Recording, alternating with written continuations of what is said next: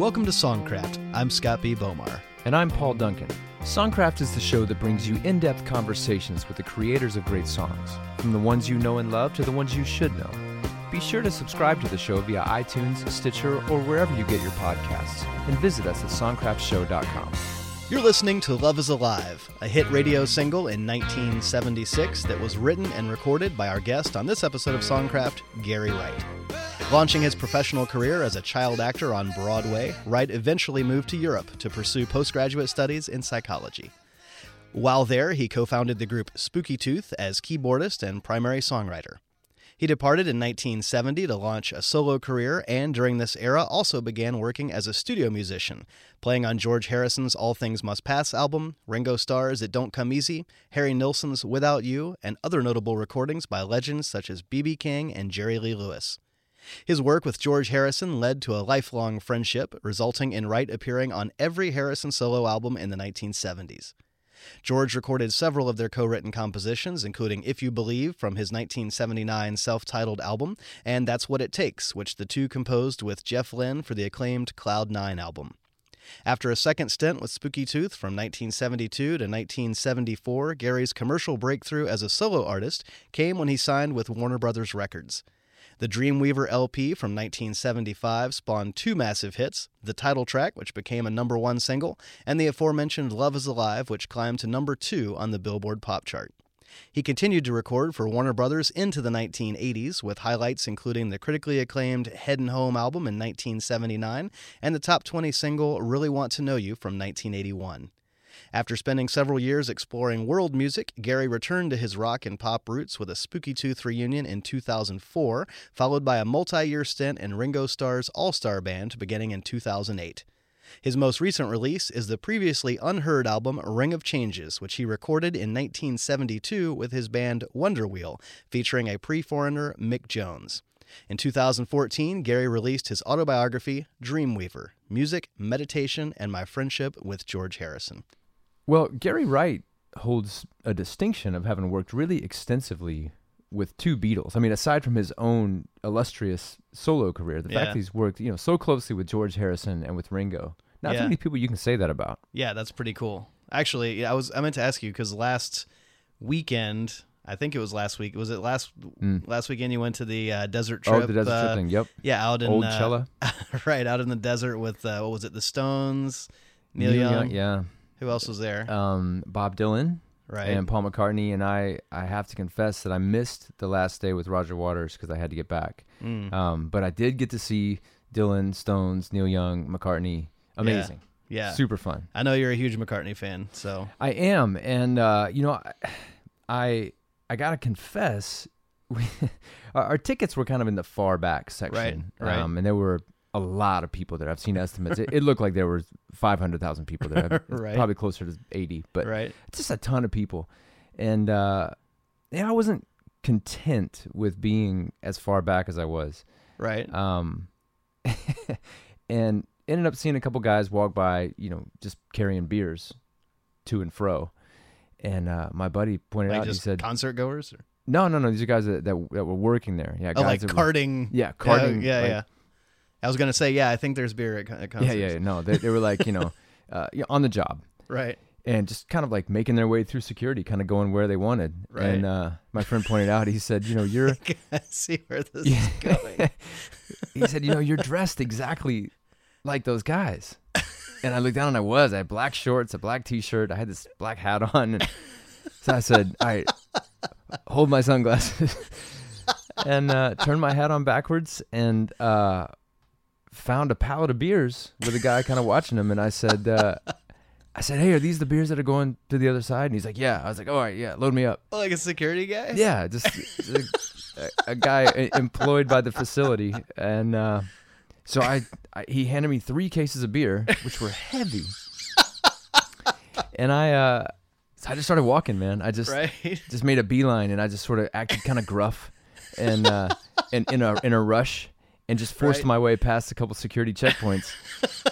And next thing I knew, I was side stage watching the rest of the Neil Young set. And no one asked you, you didn't have to show any kind of badge or anything? I had a couple people said, do you work here? And I was just kind of like, no time to talk. And gotta deliver this beer. Yeah, totally. So I watched the second half of Neil Young from the side of the stage and got to see McCartney there, and I just kind of hid the beers somewhere. I didn't want to be in trouble for Right. I kind of got in a little deeper than I thought I would. But got to watch the rest of the show and got to sort of to play the role of a working man. Right. Nice. For nice. a few hours. And well, I think that Gary Wright probably got close to some former Beatles much more legitimately than you did. Yeah, well, so absolutely. let's jump into his story and hear from the Dreamweaver himself. Let's do it.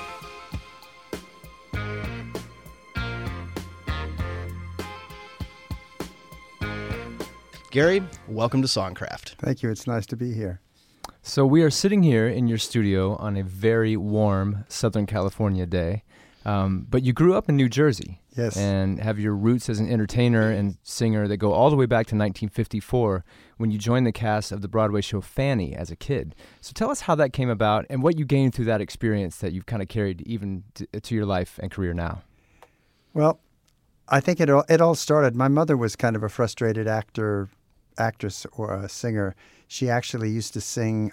She had her own radio program with her sister that they had coming out of New Jersey, and she even sang with Frank Sinatra once or twice. Wow. So she wanted us as children, to get involved in show business, so to speak. Yeah. And one day we got a call that there was an from the agent saying that there's a open audition for the Broadway show Fanny, which is being directed by Joshua Logan and produced by David Merrick. So she took me in, and after coming back twice, I was chosen not as the lead part, but as the understudy, which I thought, I'd never been in a Broadway show. I thought that would be a cool thing. Right.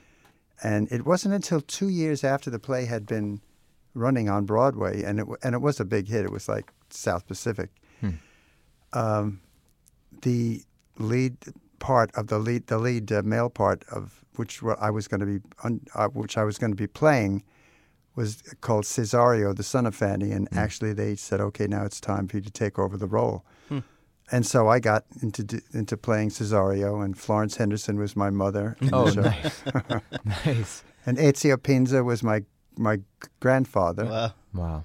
And it was an amazing experience. But, me being a kid of like 11 and 12, going into New York City from New Jersey 6 nights a week was kind of a strain after a while. I wanted to be playing baseball with my friends. Right.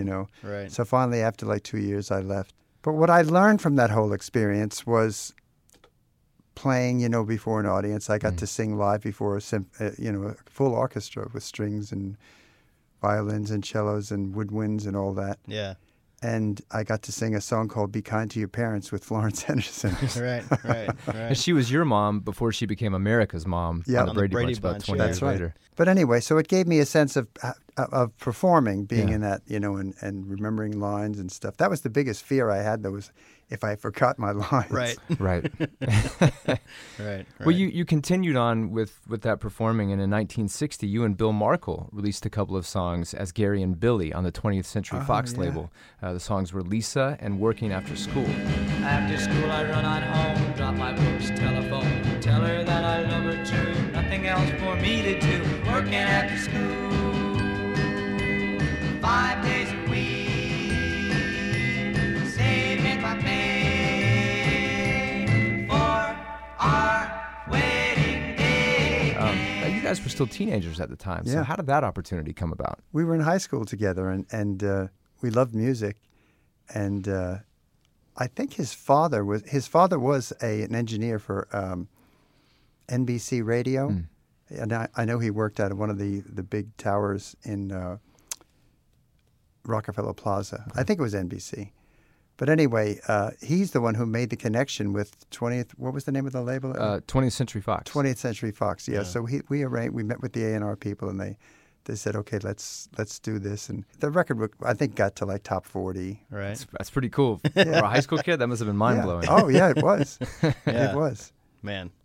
Well, I mean, even though you were making these records as a teenager, or you made that record, you were playing in bands. Obviously, music as a teen was very much a part of your life, but you didn't actually get into writing your own material, as I understand it, until after you had moved to Europe to pursue your studies, and maybe even mentally had kind of put music on the back burner. So I'd love to hear how you kind of kept music in your life even while pursuing studies, and then eventually got around to writing songs of your own.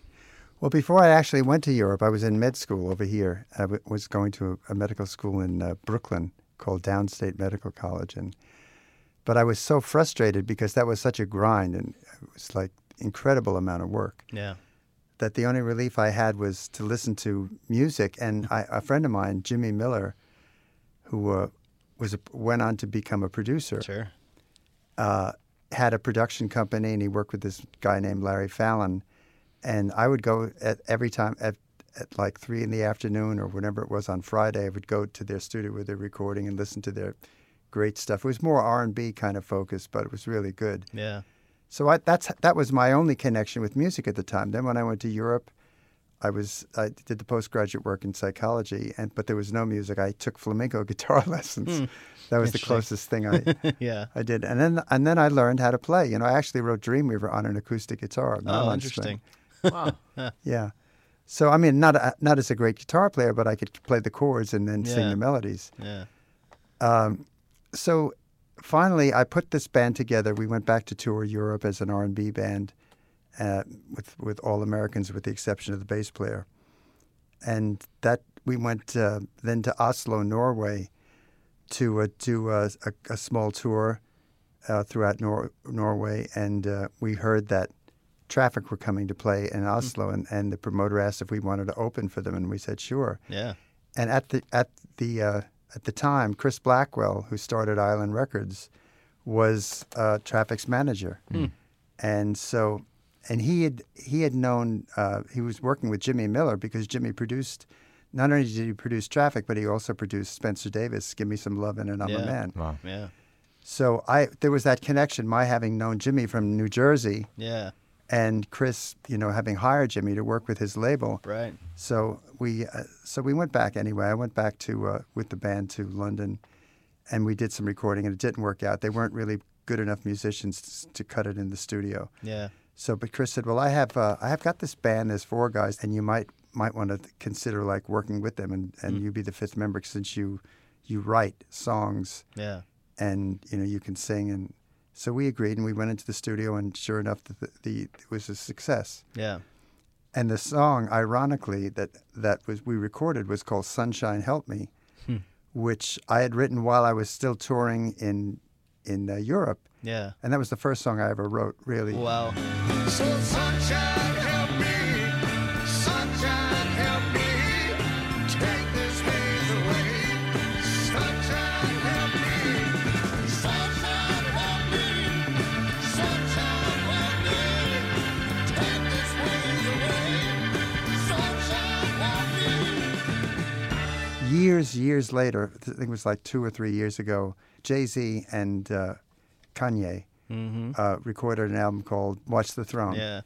And they sampled a part of this song, Sunshine Help Me, Wow. Right. and wound up selling millions of copies. And Thanks, guys. yeah, really. And it did really, really well, and was in a big commercial in Europe. And Yeah. I couldn't believe it. I thought, the song that never earned anything for me while I was in Splintertooth. Right. This is the payday, Right. So That's Let that pretty be a cool. lesson. Patience. Yeah, you never Patience. know. Yeah. You That was never know, right? No Church in the Wild, I think, was the name of that's that, right. which they won a Grammy for like best rap collaboration Yeah. or something like that. So that was actually the first song you wrote, and then thanks to that first song you ever wrote, decades later it wins a Grammy, and that's Yeah. pretty cool. Yeah. Wow. But that's life is like that. You're going down these circuitous paths, and you never know which Right. one you're going to be taking. Yeah. Well, it's interesting how, that song that you had recorded with Spooky Tooth and comes back all those years later. And there's been songs in your career that have kind of done that, once the song is written, you never know where it might crop up at some point in the future. And I think about the song Coming Apart, which you wrote with the legendary Barry Mann and Cynthia Weil. And that was in the early 80s, which was later incorporated into a huge dance single called Right. My, Right. which was like a huge international dance hit. So another kind of pleasant surprise there of an older song Yep. rearing its head. But I actually wanted to ask you about one of the more bizarre, I guess, episodes involving one of your songs, which is Better By You, Better Than Me, which was, of course, another Spooky Tooth song on you guys' second album that Judas Priest recorded. Better by you, better than me. You can tell what I want it to be. You can say what I want it to see. It's better by you, better than me. Guess I'll have to change my way of living. And then there wound up being this trial that Judas Priest was accused of subliminal messages in their songs that caused these teenagers to take their own lives. And I remember when this was in the news years ago, it was a big deal. But I didn't realize that it was that was a song that you had written. And I know that the question at hand was their recording and supposed subliminal messages in the song. So I know it wasn't the song itself as much as it was the record, but what was that like to have been the writer of this song that suddenly is now at the center of this controversy that has nothing to do with you? It was annoying. I was really I was kind of really annoyed that somebody would actually think that I had written that. Yeah. In the context of that. That was just, just because the lead singer said, do it. Right. And they thought that was a message saying, kill yourself, Yeah, it's quite a reach. Yeah, it really is. But it was like, probably the parents were like, had at their wits' end and just try to get some of the money back or something that he hadn't, made. So yeah, it's kind of amazing that even made it to trial. Yeah, I thought so too. I think I did have a deposition over the phone that just asking me why do you think I did it for a reason? And I had to explain to him I had no thoughts in my mind whatsoever. Right. Wow. People cover my songs, so if they want to change things, that's not my onus. Yeah. So the lesson is sometimes your songs can come back and provide a very pleasant surprise, and sometimes they come back and provide a very bizarre episode. Yeah, exactly. Well, that second Spooky Tooth album, Spooky 2, is regarded as some of the band's finest work, and you wrote 7 of the 8 songs, including That Was Only Yesterday, which was a hit in Europe, and Feeling Bad, which received strong airplay in the U.S., and that's another song of yours that was covered by another artist. The R&B duo Mel and Tim released it as a single in 1970. Feeling bad, make it good. I show you how I think you should be feeling now. Baby, there are times I've got to come. Feeling bad, make it good. I show you how I think you should be feeling now. You're thought of as a pop and rock guy, but I'd like to know a little bit about how R&B kind of worked into the creation of your artistic sensibilities. Well, I was a huge fan of Ray Charles and James Brown back in the late 60s. I used to go to the Apollo Theater in New York and watch James Brown. Nice. And he was just tremendous. So I was into all the early doo-wop bands like the Coasters and the Heartbeats, and I used to, while I was in Fanny, actually, that's when the seed was planted, because in my dressing room I had this little radio, and I would turn on Alan Freed and listen to his radio programs almost every night, and so that was the thing that I had these seeds of R&B in my brain. And then Bobby Blue Bland and all those kind of things and all those kind of artists that were like that. And I wasn't even aware of that. What was it? It was Feeling Bad that was covered by Mel and Tim. Never heard of it. Wow. It went to it was on the Bubbling Under charts. It went to 106, 107, something like that on the Billboard pop chart. Wow. Everybody learned something on Songcraft. That's right. Yeah. If we can get the guests to learn something about their own catalog, we're even more excited. That's a big win. Yeah. Well, by 1970, you'd left Spooky Tooth and recorded your first solo album, Yes. Extraction, featuring the single Get on the Right Road.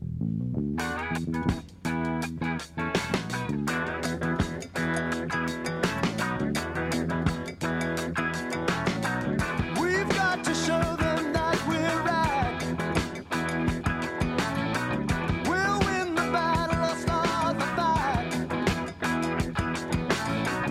We've got to show them where they belong.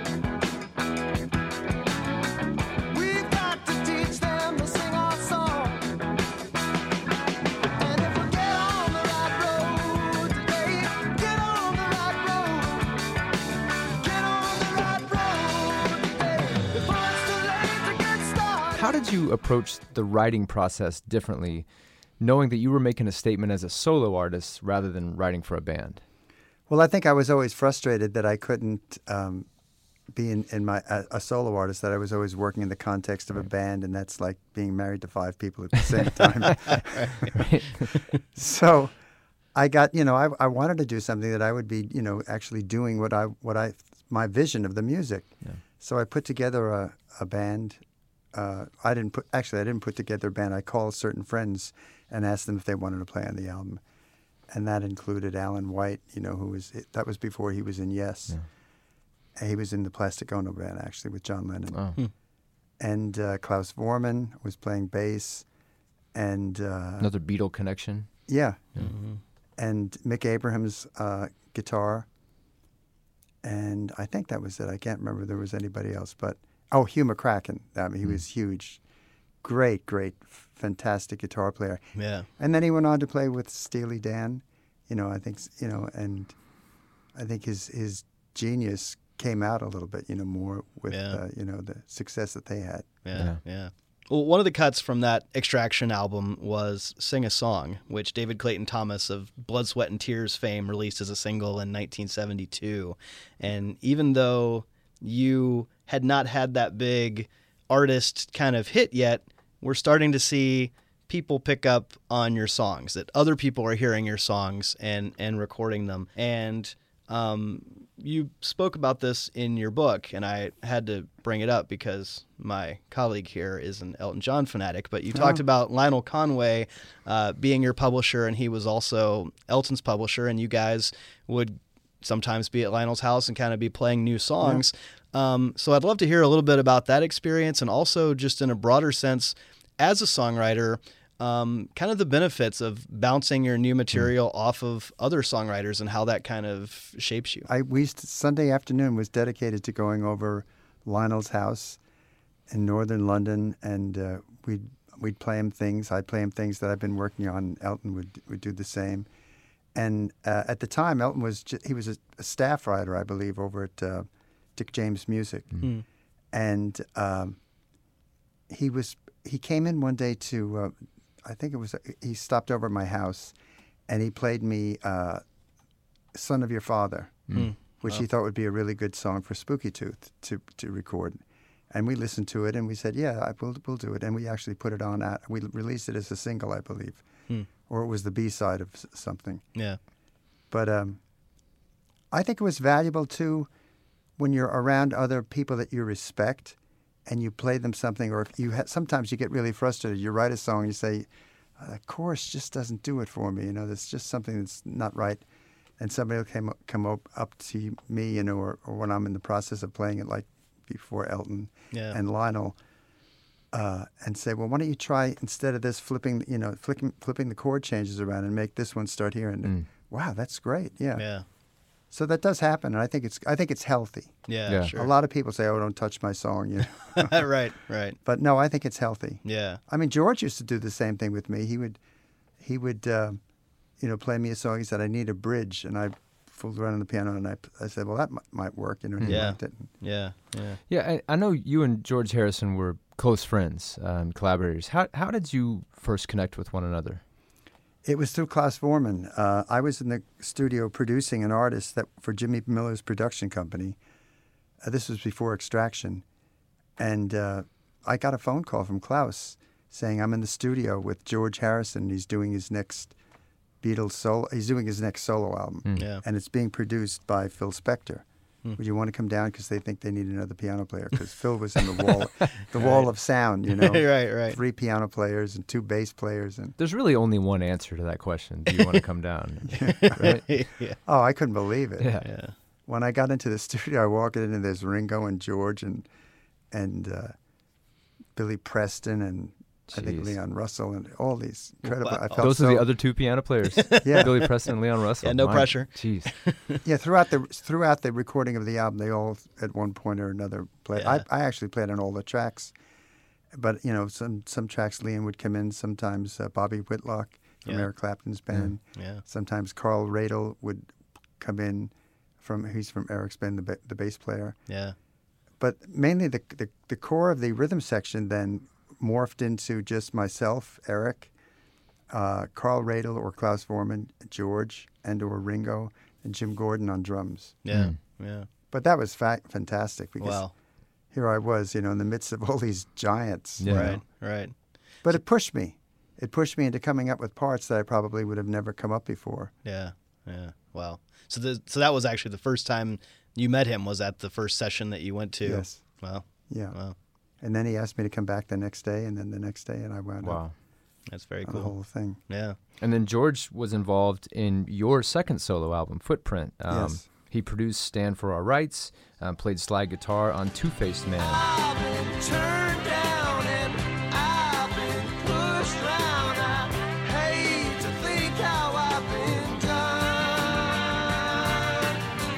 How he used me, did abuse me, while all the time he had his fun. And I understand that you and your band Wonder Wheel made a pretty memorable TV appearance with that song. Talk On the about Dick that. Cavett show. Yeah. Yeah. George asked me, he said, look, because he was always trying to help me out in my career, and he was really kind. And he said, I'm doing the Dick Cavett show, and do you want to come on and do a song? I said, hey, sure, I'd love to. So, he was in the back, when the band was up front. At the Wonder Wheel was Mick Jones, Tom Duffy, Bryson Graham, and myself. And so George played, but he had his head down, so you couldn't see his face. He had his long hair Right. covering. And then when Dick Cavett did the announcing, he said, Gary Wright plus friend. And then George, lifted his head, and people went crazy. Right. That's so cool. And I broke a string, actually, right in the middle of the performance. Oh, perfect. Oh, wow. But I just kept playing. Then the thing, the guitar was all out of tune. Right. Oh, Right. Show must still go amazing. on. Absolutely. That's the Broadway training. The show Yeah. must go on. Right. Don't freak Really. out. Well, as I mentioned in the intro to the show, you played on all of George's solo albums in the 1970s and even some of his stuff after that point as well. You played on a lot of the records that George produced, including Ringo Starr's It Don't Come Easy. Great song, huge hit. And George recorded some of the songs that you guys wrote together, including If You Believe from his 1979 self-titled album, and That's What It Takes, which was a song on the Cloud 9 album that the two of you wrote with Jeff Lynne, who, of course, produced that record, which is a killer record. If that's what it takes, then I gotta be strong. Don't wanna be wrong. If that's what it takes, the closer I get into that open door. I gotta be sure. If that's what it takes.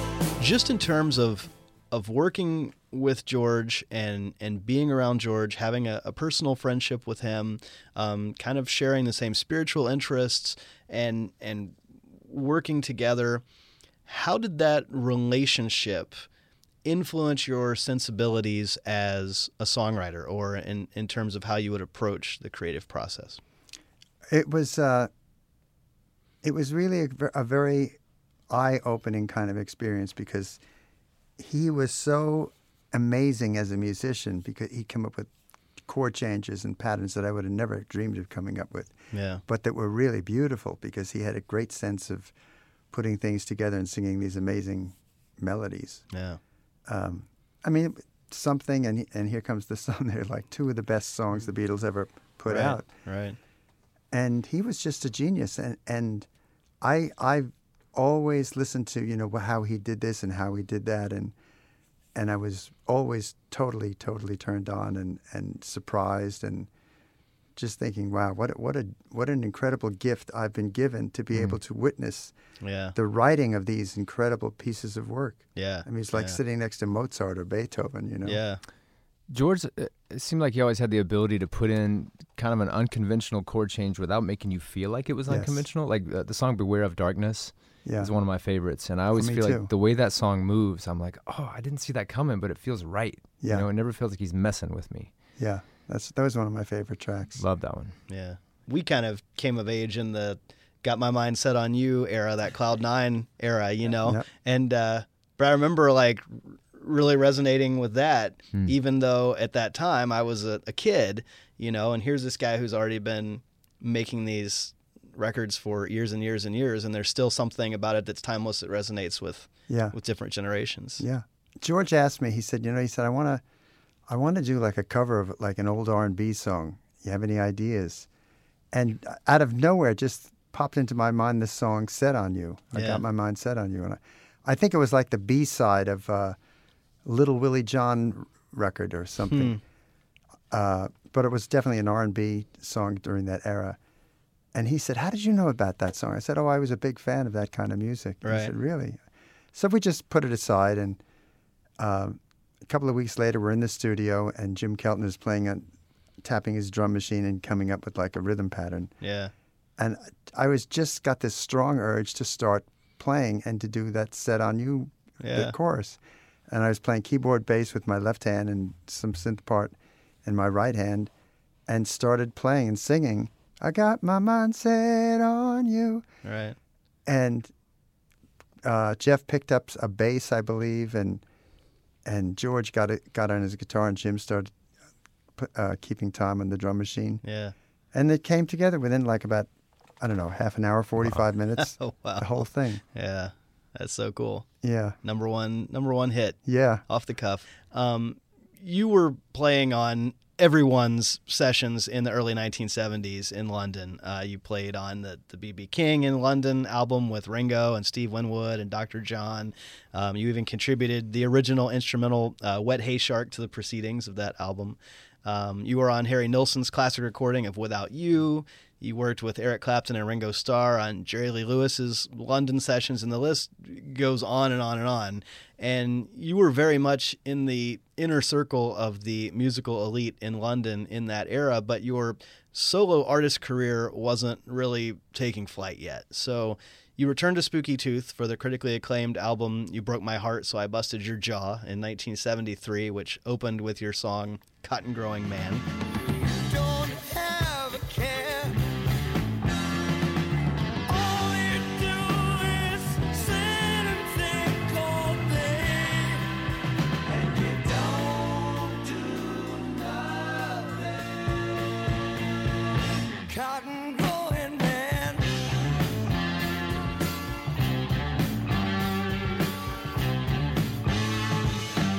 And though the album was well reviewed, it wasn't a smash hit, and the follow-up Witness didn't perform any better. And by the next album, The Mirror, Spooky Tooth had broken up once again. So by this point in your career, you had recorded 6 albums with Spooky Tooth. You had recorded 3 albums on your own as a solo artist, one of which not released until very recently, which we're going to talk about in a bit. And you had moved back to the U.S. around this time, and though all these musical dreams you'd been pursuing up to this point had been moderately successful, and you were obviously making your way and making a living in music, you just yet hadn't had that big breakthrough that every artist looks for. And I'm wondering if in those pre-Dreamweaver days, after you had traveled this road, if there was a part of you that just kind of thought, maybe I should have chosen another field, or maybe I should take another path. I mean, was there self-doubt, or was there just that singular, no, at some point this thing is going to click and I know it? Well, I'm a pretty tenacious person by nature. And I don't think I ever really seriously considered not doing music. I think what happened when after The Mirror kind of failed, and there was like, Spooky Tooth split up, and Mick was actually kind of upset because he wanted to carry on with the band. And I said, I can't do it anymore. It's just too much. Yeah. And so Dee Anthony, who was my manager at the time, was very powerful. Mm-hmm. And he was in kind of a partnership with Frank Barcelona, who was like the biggest agent, for rock bands at the time. And so I said, Dee, I want to get us another solo deal happening. And he said, okay, I'll call Warner Brothers. I know Joe Smith over there pretty well. And so he did that, and he came back and said, yeah, they want to do it. Yeah. So that gave me a whole new lift on my career, you know.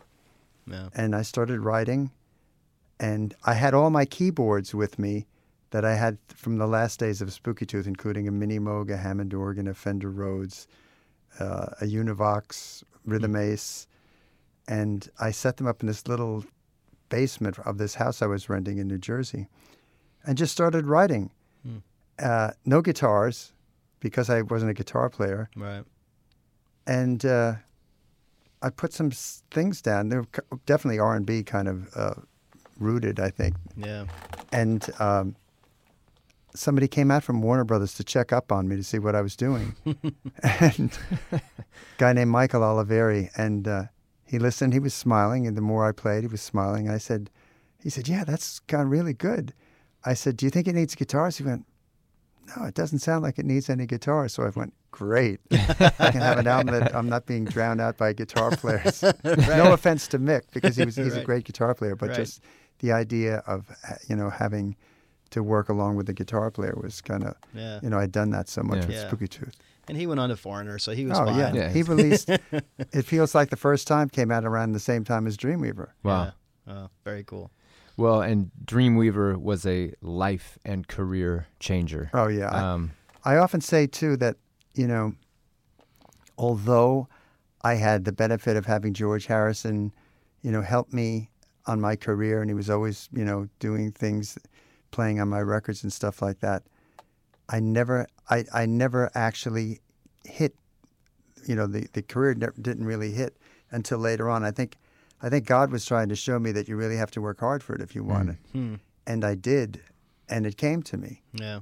I mean, the success I had was phenomenal. I couldn't believe in my wildest dreams that I would have, such huge success, both recording and in my live performances. Yeah. Having worked with Yes and Peter Frampton at like JFK and RFK stadiums. Yeah. Right. 125,000 people in the audience. Amazing. So, I mean, I really got it, like, amazing payback. Yeah. Well, yeah, I mean, that song off the album The Dreamweaver in 1975, and by the first week of 76, it was on the charts. It climbed to number 2 by March, and then all the way to the number 1 spot in Cashbox and Record World, which were serious competitors with Billboard in those days.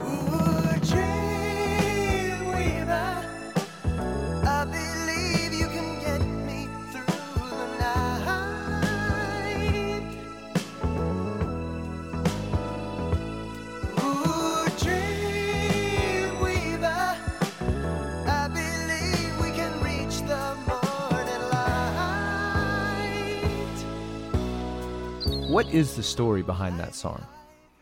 Well, I wrote it while I was visiting a friend of mine in the English countryside. George had given me a book of poetry written by Paramahansa Yogananda, and I read it. I was reading through the book one night because we were going to go to India. He invited me to go to India with him in '74. And so I came across this poem called God, God, God, and one of the lines in the poem were, "When at night my mind weaves dreams with threads of sacred memories, on that magic cloth do I imbibe the words God, God, God." Or that's a rough translation of what it was.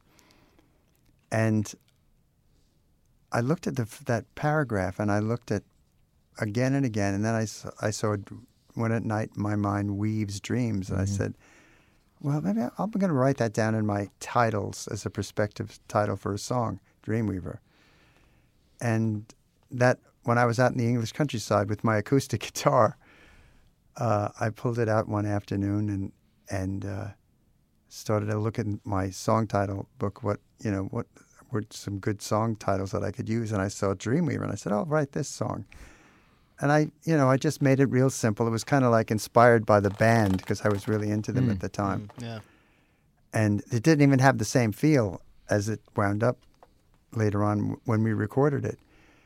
So I wrote it and I put it away. And when I was recording the album, one of the sessions that we did, it was the very last session. David Foster was playing keyboards and Jim Keltner was on drums, and I played the keyboard, bass, and string parts. And there was one song left to record, and it was between Dreamweaver and this other song called Empty Inside, and I played it for Jim and David, and I said, "What do you think? Which song should we do?" And they both said Dreamweaver. actually David said it emphatically because he changed the feel to ja-da-da-da-da-da-da-da-da-da, which was the original feel, to boom, ba-doom, ba-doom. Right. Yeah. And I thought, oh, that's kind of cool. I could play keyboard bass on that too. Right. Yeah. Which was a big part of the success, I think, of that album sonically, Yeah. because nobody really had ever gotten into keyboard bass to that degree. Yeah. Yeah. So it could have sounded like Cripple Creek Yep. or The Weight. Yep, that's Yeah. right. Wow. Interesting. Would have been a different story, It probably. would have been a different story. Yeah. Well, and hot on the heels of Dreamweaver, you had another single that hit number 2 on the Billboard charts with Love Is Alive. My heart is on fire. My soul's like a wheel that's turning. My love is alive. My love is alive. Yeah, yeah, yeah.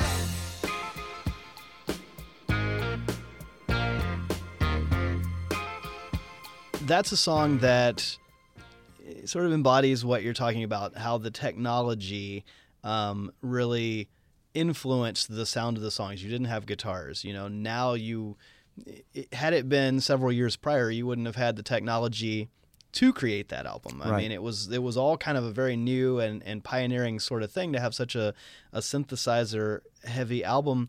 And in terms of the creative process, when you were making these songs, when you were writing the album, did you sort of have a vision for, I want to intentionally use this new technology to make this album sound a certain way, or did it just kind of organically unfold in terms of these are the tools I happen to be using and this is what came out?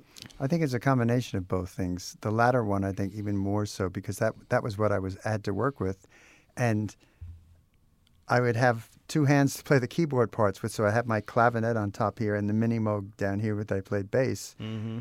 But I was limited to what I could play, so I had this echo delay device called a Echoplex. Mm-hmm. And I ran the clavinet through the Echoplex, and when I was writing Love Is Alive, for example, I had this little machine going, playing a groove, and then I just started playing the line on the bass, bum bum, ba-da, ba-dum, Yeah. da, da, and then I put the clavinet through an Echoplex, so it would go bum bum, da da da da da da da da. That's so cool. Right. And I thought that sounded really good, and I Right. came up with this kind of rock vocal Yeah.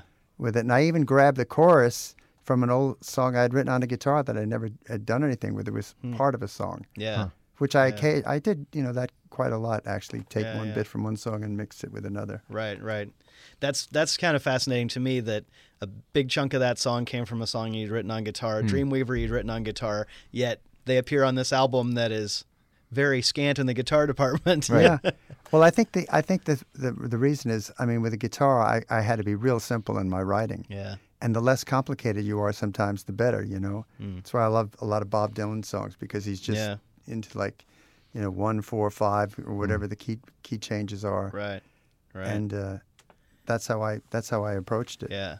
That bass line on Love Is Alive is So good. the coolest. Yeah, It's that's just the so musicians, all the musicians like that one. Right. Oh, that's So so good. good, man. Well, the follow-up to the Dreamweaver album was 1977's The Light of Smiles, featuring the single Phantom Rider, which fell just shy of the top 40.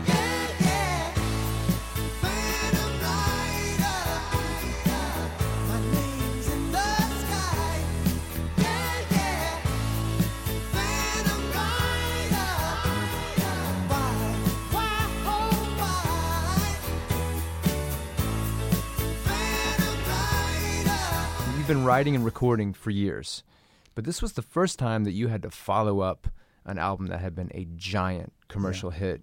In what ways did that pressure kind of feed into the process? It was an enormous pressure, because it was like, wow, I've got to compete with that. Right. I was on the road constantly, doing concerts, so I had my keyboards brought up to my room, and I would be playing, but it wasn't like this relaxed kind of environment like I had when I did Dreamweaver. It was like push, push, push. You got to beat this, or do as good as Dreamweaver. And I made some mistakes, I think, in choosing the first single. The one that I wanted to release was the track called Water Sign. And somebody from the promotion department at Warner Brothers called me and said, "Oh, we can't release that. It's like 4 minutes and 20 seconds." And I said, "Well, we'll just, I tried some edits and they didn't work." And I said, "Well, Dreamweaver is long. Let's just go for it."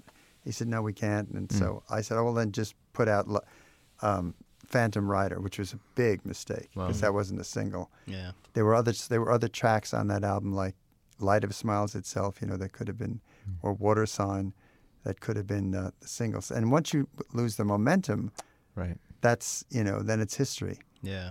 Yeah. So that's what happened. And then I went on, the next album was Touch and Gone. I didn't have any really successful singles on that album either.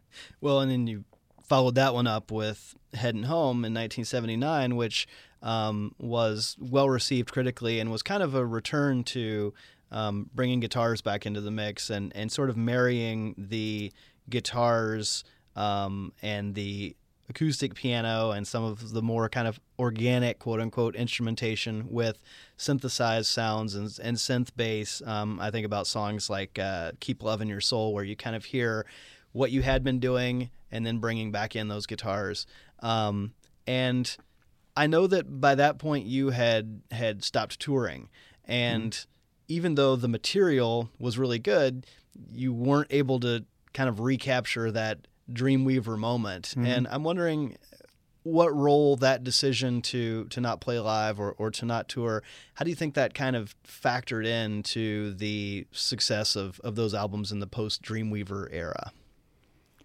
Well, I think the decision not to go out on the road was a family kind of decision because I wanted to be around to raise my two boys. Yeah.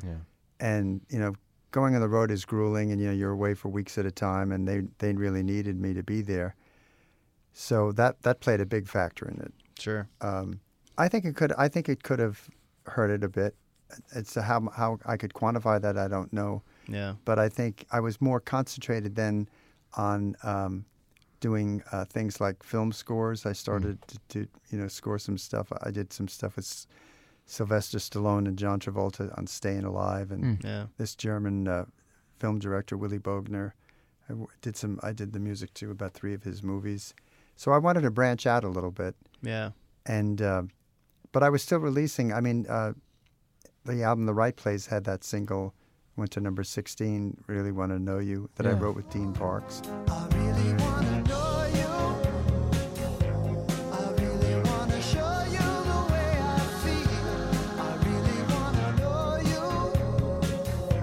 I really want to show you the way I feel. Ooh, something about your touch. I wanted to ask you about that song because it was kind of a return to chart success. How did that feel to kind of get a little breath of relief? Maybe like, okay, there's that audience affirmation again. Yeah, it was great. It was really good. I was really happy. But Warner Brothers really dropped the ball on that one, because that record was really doing well. It was soaring up the charts. It was like top 10, I think, in Canada.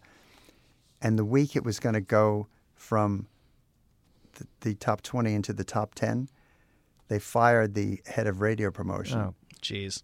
So all that meant that all the stuff that we had built all of a sudden just there all goes the evaporated. momentum. Just disappears. Yeah. Yeah. Man. So Yeah. now I was going through the years of trying to rediscover myself. Right. Yeah. Well, after that, The Right Place album, you kind of took a break from releasing records for a while and then reemerged with the Who I Am record in 1988, which was much more a turn toward world music influences. And we see that develop further on 1995's First Signs of Life album with songs like Don't Try to Own Me. And I don't need another wounded heart. Oh, no. Can't you see it tearing me apart? Don't try to own me. Don't try to own me. And this is the era where people like you and Peter Gabriel were introducing the pop world to some of these influences from around the globe. And so we see this move away from kind of the straight rock and pop material that you had been known for. And in light of those new influences, world music influences or new age influences, just different sonic palettes, what would you say was the difference between Gary Wright, the songwriter, in, say, 2005 versus Gary Wright, the songwriter, in 1975? I think the difference is that I was allowing the world music side of me express itself, because I really loved, the new thing. I think a lot of it had to do too with just being bored doing the same old thing. It would be like if you're a chef in the kitchen and you had to eat potatoes every night. I considered like doing the world music stuff a challenge, but it was a good challenge, and Yeah. I was fortunate enough. Part of it came from George's input of meeting some great Indian musicians, and I went to South America and found some great Brazilian percussionists and recorded there. Yeah. So it gave me a broader scope of my music. It allowed me to experience, different things that I probably would have never done before. Yeah. Yeah. And it wasn't like, I was saying, I've got to go back and have a pop hit again. I didn't care about that at the time. I was more concerned about just expressing something in a different way. Right. Right. Which has to be kind of liberating, I would Oh, imagine. Yeah, very much so. Yeah. Well, in 2004, you reunited with Spooky Tooth, and 4 years later, you joined Ringo Starr and his all-star band. Took you around the world, playing Love Is Alive and Dreamweaver for live audiences once again. And it kind of brought you back to that synth-heavy pop rock sensibility of your mid-'70s work, which resulted in the 2010 album Connected, which features the song Satisfied, written with one of our previous Songcraft guests, Bobby Hart. Spent my life chasing rainbows and building walls out of stone, flying blind on the highway of dreams. Then I saw your face and I knew I was home. Satisfied, walking in the sunshine. And at this point, you've made more than 20 albums, both solo and with Spooky Tooth. You've covered a lot of musical ground. So I want to ask you this question. Taking the Dreamweaver LP out of the equation, what album would you point to show this is who Gary Wright is as a songwriter? Oh, wow. I think Who I Am had some really cool things on it. A lot of that had to do with, with who was playing on it. Terry Bozzio, this incredible yeah. rock drummer, and Steve Lukather. There was Steve on that. Michael Thompson, great guitar player. Jimmy Haslip on bass. That was great. As far as the actual songs themselves, there were some good songs, but I would have to say, I think the Connected album had some great songs. I think it's hard for me to say that this particular album was the best one. There's certain songs I liked from different albums, Yeah. that I think I enjoy listening to. And still up to this date, if I hear something like from Extraction, like Get on the Right Road or Stand for Our Rights, they're those kind of things. That's a tough question to ask any writer. Yeah. What's your It's like, what's signature one of your word? favorite of your children Yeah, kind exactly. of thing. Yeah, it is because I have many favorites, and I think it's all part of bundled together with my career. Speaking of looking back, your latest release was actually recorded about 4.5 decades ago. And I'm talking, of course, about your third solo album, Ring of Changes, credited to Gary Wright and Wonder Wheel. And that, of course, was your band at that time, which we've talked about. But what would have been your third solo album was shelved by the label back in 1972, I guess it was. Right. And here we are in 2016, and Universal has gone into the vaults. The record is available. We can actually hear it now after all these years. I'm curious, why did it take so long? Why now? How did this opportunity come about for this record to finally see the light of day after all this time? Well, I think everything has a time and purpose, and I think that really at the time wasn't ready to be released. I think it was like we did this album. More like a band, we went down to the countryside and rented a house, and we came up with a lot of the songs. I co-wrote some of them with Mick Jones. Right. I thought the album was really good, and Yeah. when they rejected it, I couldn't believe it. That was like, why did they do that? That doesn't make any sense. So, but the chemistry wasn't right for Gary Wright to be on A&M at the time. I'm sure. Yeah. And I had to wait to go, years later, to go back to Universal, of which A&M is a part of now. Yeah. So, but the way it all happened was that Michelle Anthony was Dee Anthony's daughter, who was a very close friend, and I explained to Michelle. I said, I've tried to get this album released, and it's a great album, and nobody's interested in it, and so. She said, well, let me do some checking around here, and I'll see what I come up with. And she called me back and said, okay, called Bruce Resnikoff, and he wants to put the album out. And I spoke to him, and I went, wow, that's great. Yeah, very cool. So that's how legally the whole thing got spearheaded to be released. Yeah. Had you, how long had it been since you had heard it? Had you kind of listened to it through the years, or was it like a time capsule? I didn't even have, the only thing I had was a 15 IPS tape, safety copy of the album. Yeah. But I never even had it on cassette or anything. Right. I had somebody sent it to me once, but it was all one track. So if you played it, you had to play it 40 minutes. Right, you had to commit. So, but when I heard it then, I went, wow, there's some really good stuff on this. Yeah. And so I went in and remastered it, and it turned out even better. So I'm happy. Yeah, I'm happy with how it turned out. Yeah, I was listening to it this morning, and it's cool because it's eclectic and it reflects the time well. I mean, it's a very cool early 70s record, and particularly "Set on You" is the song that just really grabbed me. It just had such a cool kind of funky, rootsy, country-ish. Yeah. It had that vibe. And I don't need a baby. Take away my money. I'm tired of raising Cain. Well, since you came into my life, I'll never be the same again.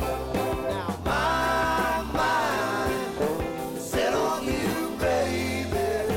You're mine. And I don't need a baby. It was kind of like discovering a time capsule or something, like a very cool moment in history. So I'm glad that we actually get to hear it and enjoy it now. And I'm very thankful that you got to spend some time with us today. And it's just an honor for us to speak with you because we are fans and and appreciate your writing and your musicianship. And so thank you very much for doing this. You're welcome. You're welcome. And I enjoyed the interview. It was very good.